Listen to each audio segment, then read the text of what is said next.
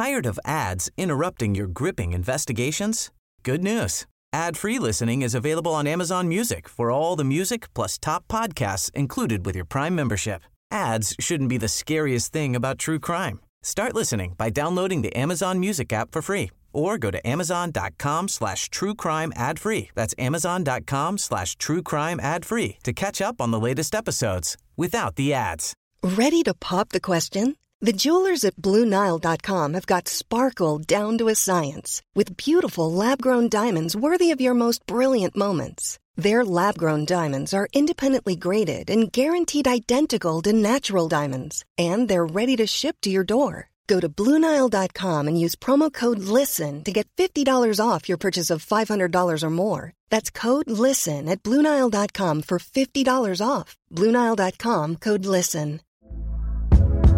Hey there, it's Michelle Norris. I'm host of a podcast called Your Mama's Kitchen. When I travel, I'm usually looking for a way to find a taste of home when I'm not at home. And one of the things I love to do when I am at home is entertain. And Airbnb allows me to do that. When I was in California recently, I rented a house that had a great kitchen. And when we were sitting around the table, we were all thinking, we're in someone else's house. Someone could be in all of our homes as well. If you have a home, but you're not always at home, you have an Airbnb. Your home might be worth more than you think. Find out how much at airbnb.com/host.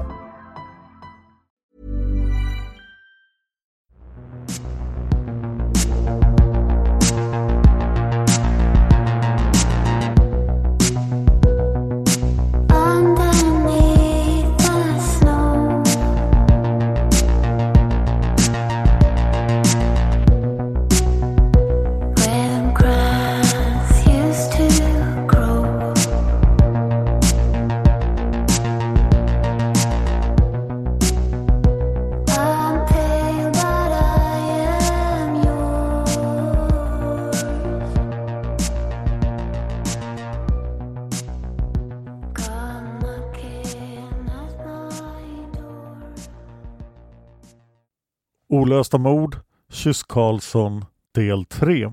Det här avsnittet har skrivits av Camilla Söderlund. Camilla vill rikta tack till Annette Jansson för hjälpen med research. Det här är en podd som bara ställer frågor och aldrig ger några svar.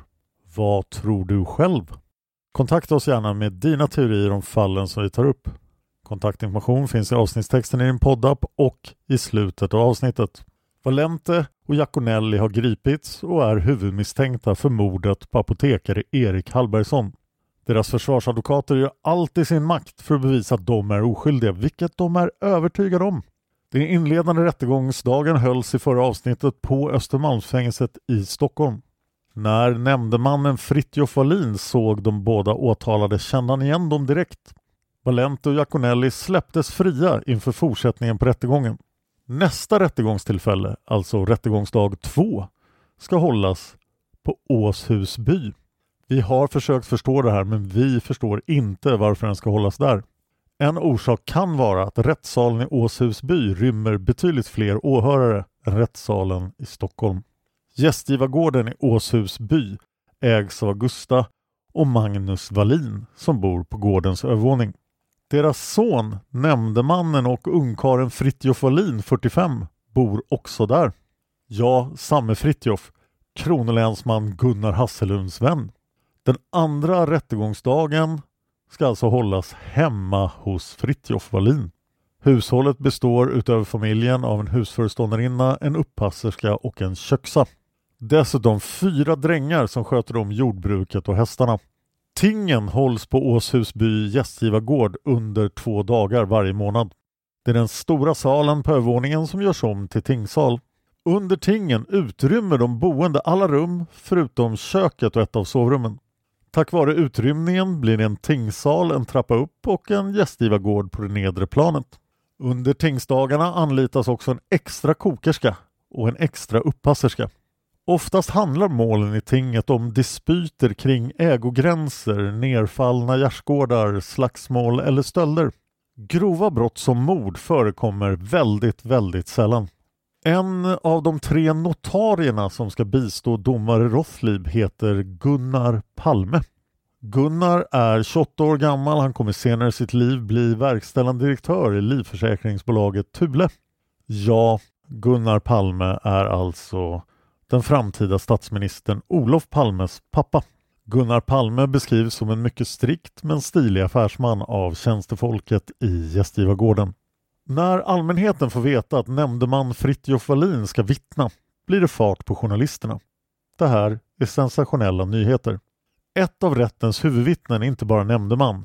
Han är också kronolänsman Hasselhunds gode vän. Kronolänsman som ju också har rollen som åklagare. Nämndemannen ska vittna till åklagarens fördel och det gör han dessutom i sitt eget hem. Allt som sker i rättssalen går att följa i tidningarna. Där finns både namn och nu bilder på de inblandade. Fallet är oerhört uppmärksammat. Man talar om det i hela Sverige och till och med i Italien. Det blir den 2 februari 1914.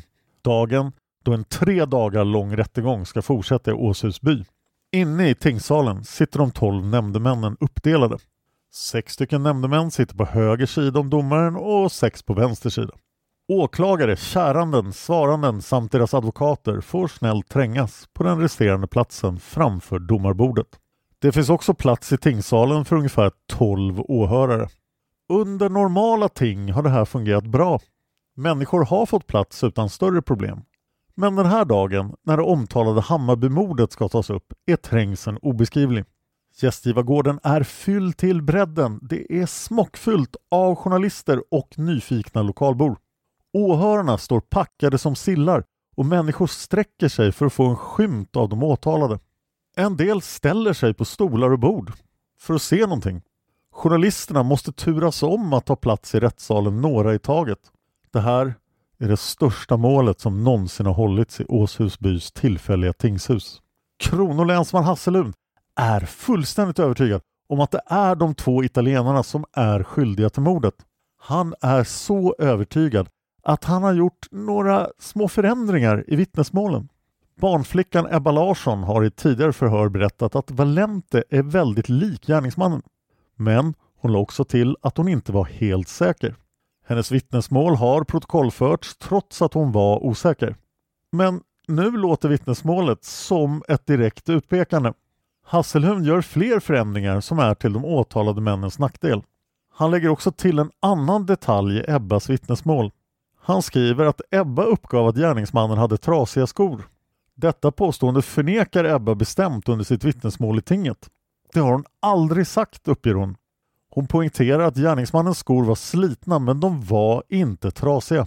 Det blir ganska snart en otrevlig stämning i rättssalen. Det uppdagas nämligen att kronolänsman Hasselhund har kallat ett vittne för citat jävla drummel under ett förhör.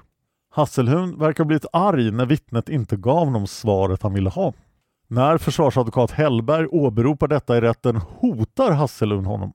Hasselhund meddelar att han tänker stämma advokat Hellberg för ärekränkning. Domare Rottliv måste lugna de inblandade flera gånger.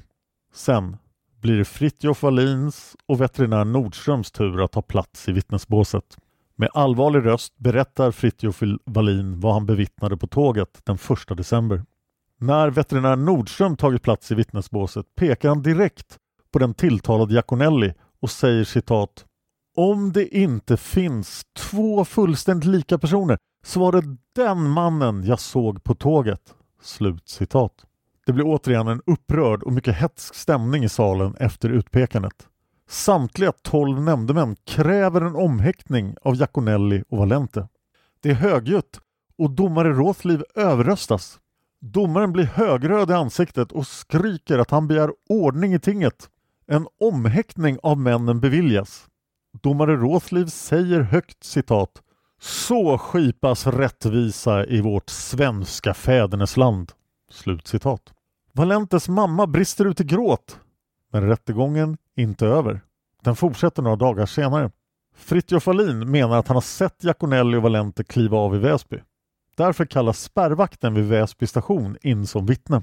Spärrvakten tar plats i vittnesbåset, men han minns ingenting alls. Han kan inte komma ihåg att han har sett de 2 italienska männen överhuvudtaget. När det blir försvarsadvokaternas tur att höra sina vittnen kliver ett 15-tal vittnen in i rättssalen. Det är de vittnen som häradshövding Axel Karlsson lyckades samla ihop under sina många resor till Vendels socken. Vittnena är enkla lantbor och majoriteten utgörs av äldre kvinnor. Alla vittnar till italienarnas fördel. Ilskan och irritationen blossar upp igen. Även domare Råthliv verkar irriterad. Så fort kronolänsman Hasselhund försöker säga någonting suckar domaren och säger citat "Vad säger länsman nu igen?" Slut citat. Den åtalade Iaconelli ser konstant sur ut. Han sitter tyst på sin stol och blänger på folk. Valente däremot är fortsatt glad. Han har alltid ett leende på läpparna. Trots att han nu är omhäktad verkar han vara en väldigt lycklig man. En månad senare, den 11 mars 1914, är det dags för rättegångsdag nummer 5. Även den i tingsgården. Förhandlingarna inleds och de åtalades påföljd ska kungöras av domaren. Vittnesmålen från kvinnorna i Vendels socken har orsakat diskussioner hos nämndemännen. Nämndemännen är inte eniga. En del har inte blivit övertygade av vittnesmålen från kvinnorna. De nämndemän som tvivlar tror att det är häradshövding Axel Karlssons auktoritära personlighet som har påverkat kvinnornas vittnesmål. Majoriteten av nämndemännen tycker dock att italienarna ska frias. Domaren avbryter för en kortare paus. Valente och Iaconelli får sin dom cirka 30 minuter senare. Domare Råthliv kungör att Valente och Iaconelli anses vara oskyldiga till mordet och de blir fullständigt frikända. Valentes mamma, som ju har rest ända från Italien för att stötta sin son, hon blir överlycklig. Alldeles yr av glädje springer hon fram för att kyssa domare Råthlivs hand. Domaren drar sig snabbt undan och utbrister citat "Kyss inte mig, kyss Karlsson." Slut citat. Karlsson är alltså Valentes försvarsadvokat, häradshövding Axel Karlsson. Här skapas alltså uttrycket "kyss Karlsson". Eller upppasserskan Ebba Pettersson, som är närvarande vid detta tillfälle, berättar senare att domaren inte alls sa så. Ebba ska inte förväxlas med offret Ebba. Det är alltså en annan Ebba. Enligt Ebba Pettersson var uttrycket enligt henne redan vanligt förekommande i Sverige.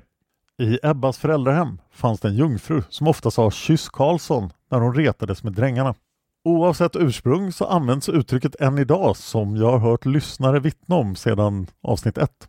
Man använder uttrycket när man får en positiv överraskning. Italienarnas friande dom fastställs senare även i hovrätten. Häradshövding Axel Karlsson hyllas för sina insatser. 1923 utses han till italiensk hedersmedborgare för sin insats i målet. Han blir även utsedd till kommendör av italienska kronorden samma år, 23.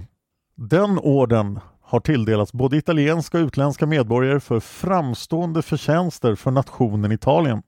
Även påven själv, Pius den 11, hyllar de svenska försvararna för sina insatser. Jag har poddat om Pius den 11 i min podd Sov med Dan. Han finns med i avsnitten om påvar. Det har gått 10 år när fallet Hammarbymordet blir högaktuellt på nytt 1924. Det sker när författaren Are Wärland pekar ut en läkare vid Löwenströmska lasarettet som den skyldige till mordet. I Wärlands bok När länkarna brista är läkaren anonym och kallas för Dr. X. Det är dock inte alls svårt för läsarna att räkna ut vem Dr. X är. Det är läkaren Birger Dahlén vid Löwenströmska som pekas ut. Are Wärland polisanmäls och döms till 3 månaders fängelse för ärekränkning.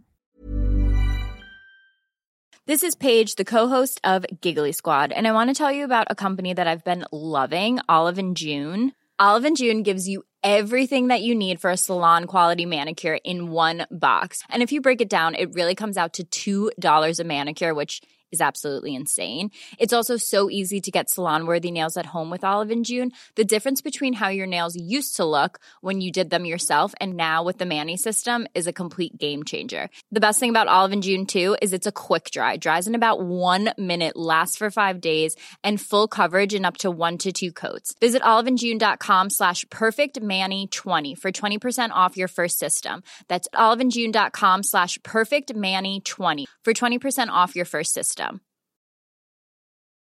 Millions of people have lost weight with personalized plans from Noom. Like Evan, who can't stand salads and still lost 50 pounds. Salads generally for most people are the easy button, right? For me, that wasn't an option. I never really was a salad guy. That's just not who I am. But Noom worked for me. Get your personalized plan today at Noom.com. Real Noom user compensated to provide their story. In 4 weeks, the typical Noom user can expect to lose 1 to 2 pounds per week. Individual results may vary.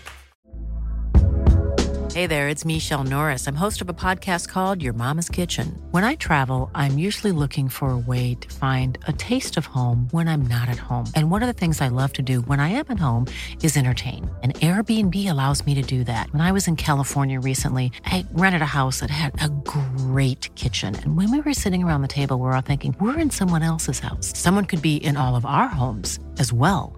If you have a home, but you're not always at home, you have an Airbnb. Your home might be worth more than you think.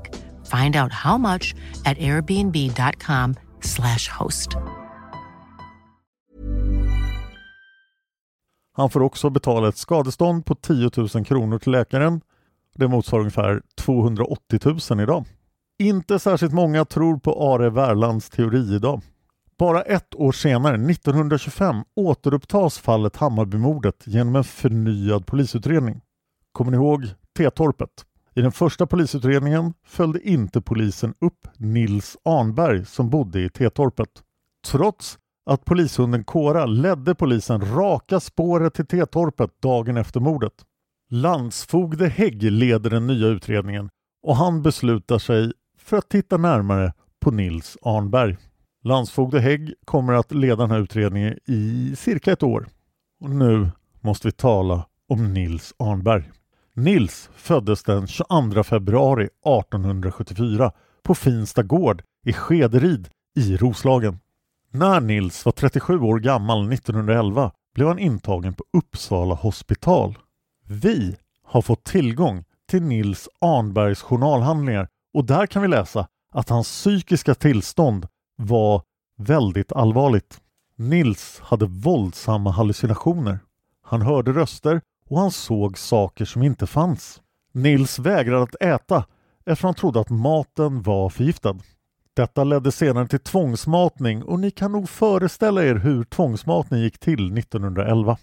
Nils var också extremt paranoid och trodde sig vara förföljd. Han svarade aldrig på några frågor utan slängde istället sitt huvud okontrollerat åt sidorna och grimaserade vid tilltal. Nils var aldrig stilla i vaket tillstånd utan gick fram och tillbaka i sitt rum eller på gården. Han kände sig hotad av alla rösterna i hans huvud. När Nils var 38 år gammal omyndigförklarades han. Enligt kyrkobokens anteckningar skedde det den 1 april 1912, alltså 20 månader innan mordet på Erik. Nils började må lite bättre. Hösten 1913 skrevs han ut från Uppsala hospital. Detta skedde alltså bara ett par månader innan Hammarbymordet. I april 1915 blev Nils tvångsintagen på nytt. Då mådde han ännu sämre än tidigare. Han fortsatte matvägra.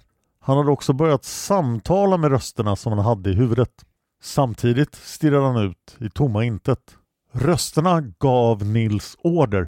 De befallde honom att han aldrig någonsin fick tvätta sig eller raka sig. Det var nu rösterna som bestämde vad Nils fick göra. Han skrek samma meningar om och om igen i timmar. När han inte skrek gapade han med öppen mun utan att säga någonting. Han kastade fortfarande sitt huvud tvångsmässigt och okontrollerat åt sidorna. Personalen märkte att Nils oro ökade vid matintag. Då kunde han skrika, citat: öppna ögonen, ta en bit bröd och ät i konungens namn, ta en smörgås, på Guds befallning drick lite mjölk. Snälla satan, låt han äta i konungens namn, ät. Slut citat. Nils pratar ofta om sig själv i tredje person. Vid ett tillfälle hoppade och sprang han genom korridorerna på asylen. Samtidigt spottade han frenetiskt överallt. Han skrek, citat: hoppa, spotta din jävel, spotta, satan.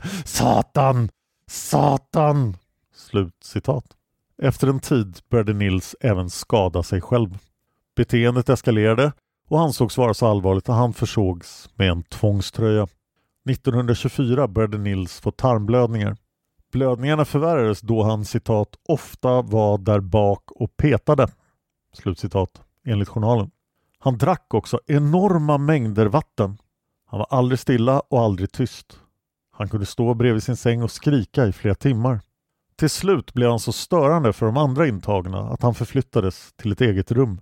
Den 24 juli 1926 förhör landsfogdehägd Nils Arnberg angående mordet på Erik Hallbergsson.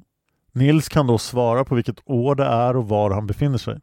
Nils poängterar för landsfogdehägd att han absolut inte är sinnessjuk. Det är bara hans nerver som är borta. Nils berättar att han har kräftan, alltså cancer. Det här påståendet har vi inte kunnat hitta några anteckningar om i hans journal. Nils får frågan om han kände apotekare Hallbergsson. Nils svarar att apotekaren var obekant, men att han sett hans namn i tidningen. Hägg frågar om Nils har varit på apoteket. Nils svarar att han har varit där 2 gånger, men aldrig ensam. Den sista gången han var där var under julen 1913 tillsammans med sin kusin, alltså efter mordet. Då var det en ny apotekare som jobbade där. Hägg frågar om Nils vet hur apotekaren blev dödad. Nils svarar då att apotekaren blev skjuten. Hägg frågar, vet du om han dog med detsamma? Nils mumlar någonting ohörbart till svar. Hägg frågar, vem var det då som mördade apotekaren, vet du det? Nils svarar, det var 2 italienare. Nils förnekar senare att han har befunnit sig utomhus överhuvudtaget under mordkvällen. Han förnekar också med all önskvärd tydlighet att han har begått mordet. Hägg fortsätter med att ställa frågan om Nils förstår varför han blir förhörd. Nils lämnar inget svar utan mumlar något osammanhängande och otydligt. Förhöret avslutas och det blir inga fler förhör med Nils. Trots att den nya utredningen pågår 1 år så hittar polisen inga ledtrådar eller några andra misstänkta. Inga åtal väcks. Knappt 1 år senare, den 12 mars 1927, tappar Nils Arnberg medvetandet när han ska äta middag. Hans mun är stramt dragen åt vänster och han är stel i hela kroppen. Han återfår aldrig medvetandet och han avlider klockan 20.15 samma dag den 12 mars. Nils Arnberg blev 53 år gammal. Efter italienarnas friande dom 1914 återvände de till Stockholm och bosatte sig på Södermalm. Giaconelli bodde på Folkungagatan 20D och Valente bodde på Fjällgatan 12A. I Katarina församlings snirkliga kyrkoboksanteckningar kan man läsa att männen var positivspelare. Varken Valente eller Giaconelli gifte sig eller fick några barn i Sverige. Efter 1926 finns det inga spår av dem i svenska kyrkoböcker. Det innebär att ingen av dem har avlidit i Sverige. Det mest troliga är att de flyttade utomlands och förmodligen tillbaka till Italien. Efter Hammarbymordet upplevde de få italienare som var bosatta i Sverige stora problem och svårigheter. På flera ställen i landet blev italienarna föremål för rasism. Trots att Giaconelli och Valente blev fullständigt frikända fortsatte många svenskar att betrakta italienare med misstänksamhet. Det här pågick under lång tid. För mer om rasism mot italienare så ska ni lyssna på avsnittet i Massmördarpodden som heter USAs värsta lynchning. Där jag även berättar var begreppet maffia kommer ifrån. Så USAs värsta lynchning, avsnitt i Massmördarpodden som ni hittar på Podme. 1952 ger advokat Yngve Lytkens ut boken Hammarbymordet. Den kanske mest kända boken om fallet. Mordet på apotekare Erik Hallbergsson är ett av flera kända fall som tas upp i boken trots titeln. Lytkens slutsats är att mördaren troligtvis var Nils Arnberg. Lytken skriver i sin bok att en galning som bodde knappt 1 kilometer från apoteket var den skyldige. Ett uttalande från en kvinna som bodde i Hammarby när Hammarbymordet skedde lyder citat: på kvällarna kunde man se Nils springa i skogen mellan sitt hem i Tetorpet och Hammarby apotek. Nils hade en underlig vana att sträcka ut armarna mot den han mötte och fräsa som en katt. Vem som helst kunde se att han inte var riktigt klok. Han hade stirrande ögon, gråblek hy och han såg sjuk ut. Han var alltid mörkklädd, ibland i kostym och ibland i en grov långrock. Slut citat. Efter Erik Hallbergssons död flyttade familjen från Apotekshuset i Hammarby till Norrköping. Eriks änka Märta fick en anställning vid apoteket Östgöta Lejon. Där arbetade hon i många år. Märta avled den 23 september 1953. Hon blev 75 år gammal. Det har idag gått över 100 år och ingen har dömts för mordet på Erik Hallbergsson. Hammarbymordet är en klassiker inom svensk kriminalhistoria. En stor anledning till det är den bristande utredningen ledd av kronolänsman Hasselund. Han som hade så bråttom hem till sina gäster och sin bridge att han inte ens orkade spärra av brottsplatsen. Apotekshuset som man kan se från motorvägen ligger kvar än idag och där drivs Pickus Café. Ni kan se en bild av Apotekshuset på min Instagram. På kyrkogården vid Hammarby kyrka vilar 2 av huvudpersonerna i den här serien. Där ligger apotekare Erik Hallbergsson och kronolänsman Hasselund begravda. Hasselund avled den 28 december 1944 vid 67 års ålder. Även Leif GW Persson verkar luta åt att det var Nils Arnberg som var mördaren. Men det finns några saker man måste fundera på då. Om det var Nils Arnberg som Berglund stötte på den där mörka decemberkvällen, borde Berglund väl rimligtvis ha känt igen honom eftersom han bodde i området och Nils var traktens stolle. Ebba hade inte bott där lika länge, men det verkar ju rimligt att hon också skulle ha träffat på Nils tidigare och känt igen honom. Nils Arnberg hörde röster och han hatade apotekare som sålde giftet som han ansåg sig ha blivit sjuk av. Det är ett möjligt motiv, men om Nils var inblandad i mordet lyckades han hålla det hemligt i hela sitt liv. Han tog den hemligheten med sig i graven vid sin död 1927, om han var gärningsmannen. Det är också fullt möjligt att mordet begicks av någon fullständigt okänd gärningsman som den här bristfälliga utredningen totalt missade. Jag finns på Twitter, YouTube och Instagram. Följ mig gärna där. Jag heter Dan Hörning, så är lätt att hitta. Om ni vill lyssna på lite svensk fantasy så kan ni även hitta podden Dan Hörnings böcker där jag läser in mina egna romaner. Hittills finns det 2 fullständiga fantasyböcker i podden Dan Hörnings böcker. Lyssna gärna på dem. Om du har teorier om fallen som vi tar upp, om du tror att det var italienarna, om du tror att det var Nils Arnberg, om du tror att det var någon annan, mejla oss på simwaypodcast@gmail.com. simwaypodcast@gmail.com. Simway med Z. Ett nytt avsnitt av Olösta mord kommer varannan torsdag på jämna veckor. Tack till Camilla som har skrivit det här manuset. Tack till Eva som har klippt det. Tack till Annette för researchen. Tack till Jani på Polismuseet. Tack till Tripnaha för låten Immune som ni hör i början och slut av varje avsnitt. Finns på Spotify och på YouTube. Till sist, tack till dig för att du lyssnar på Olösta mord.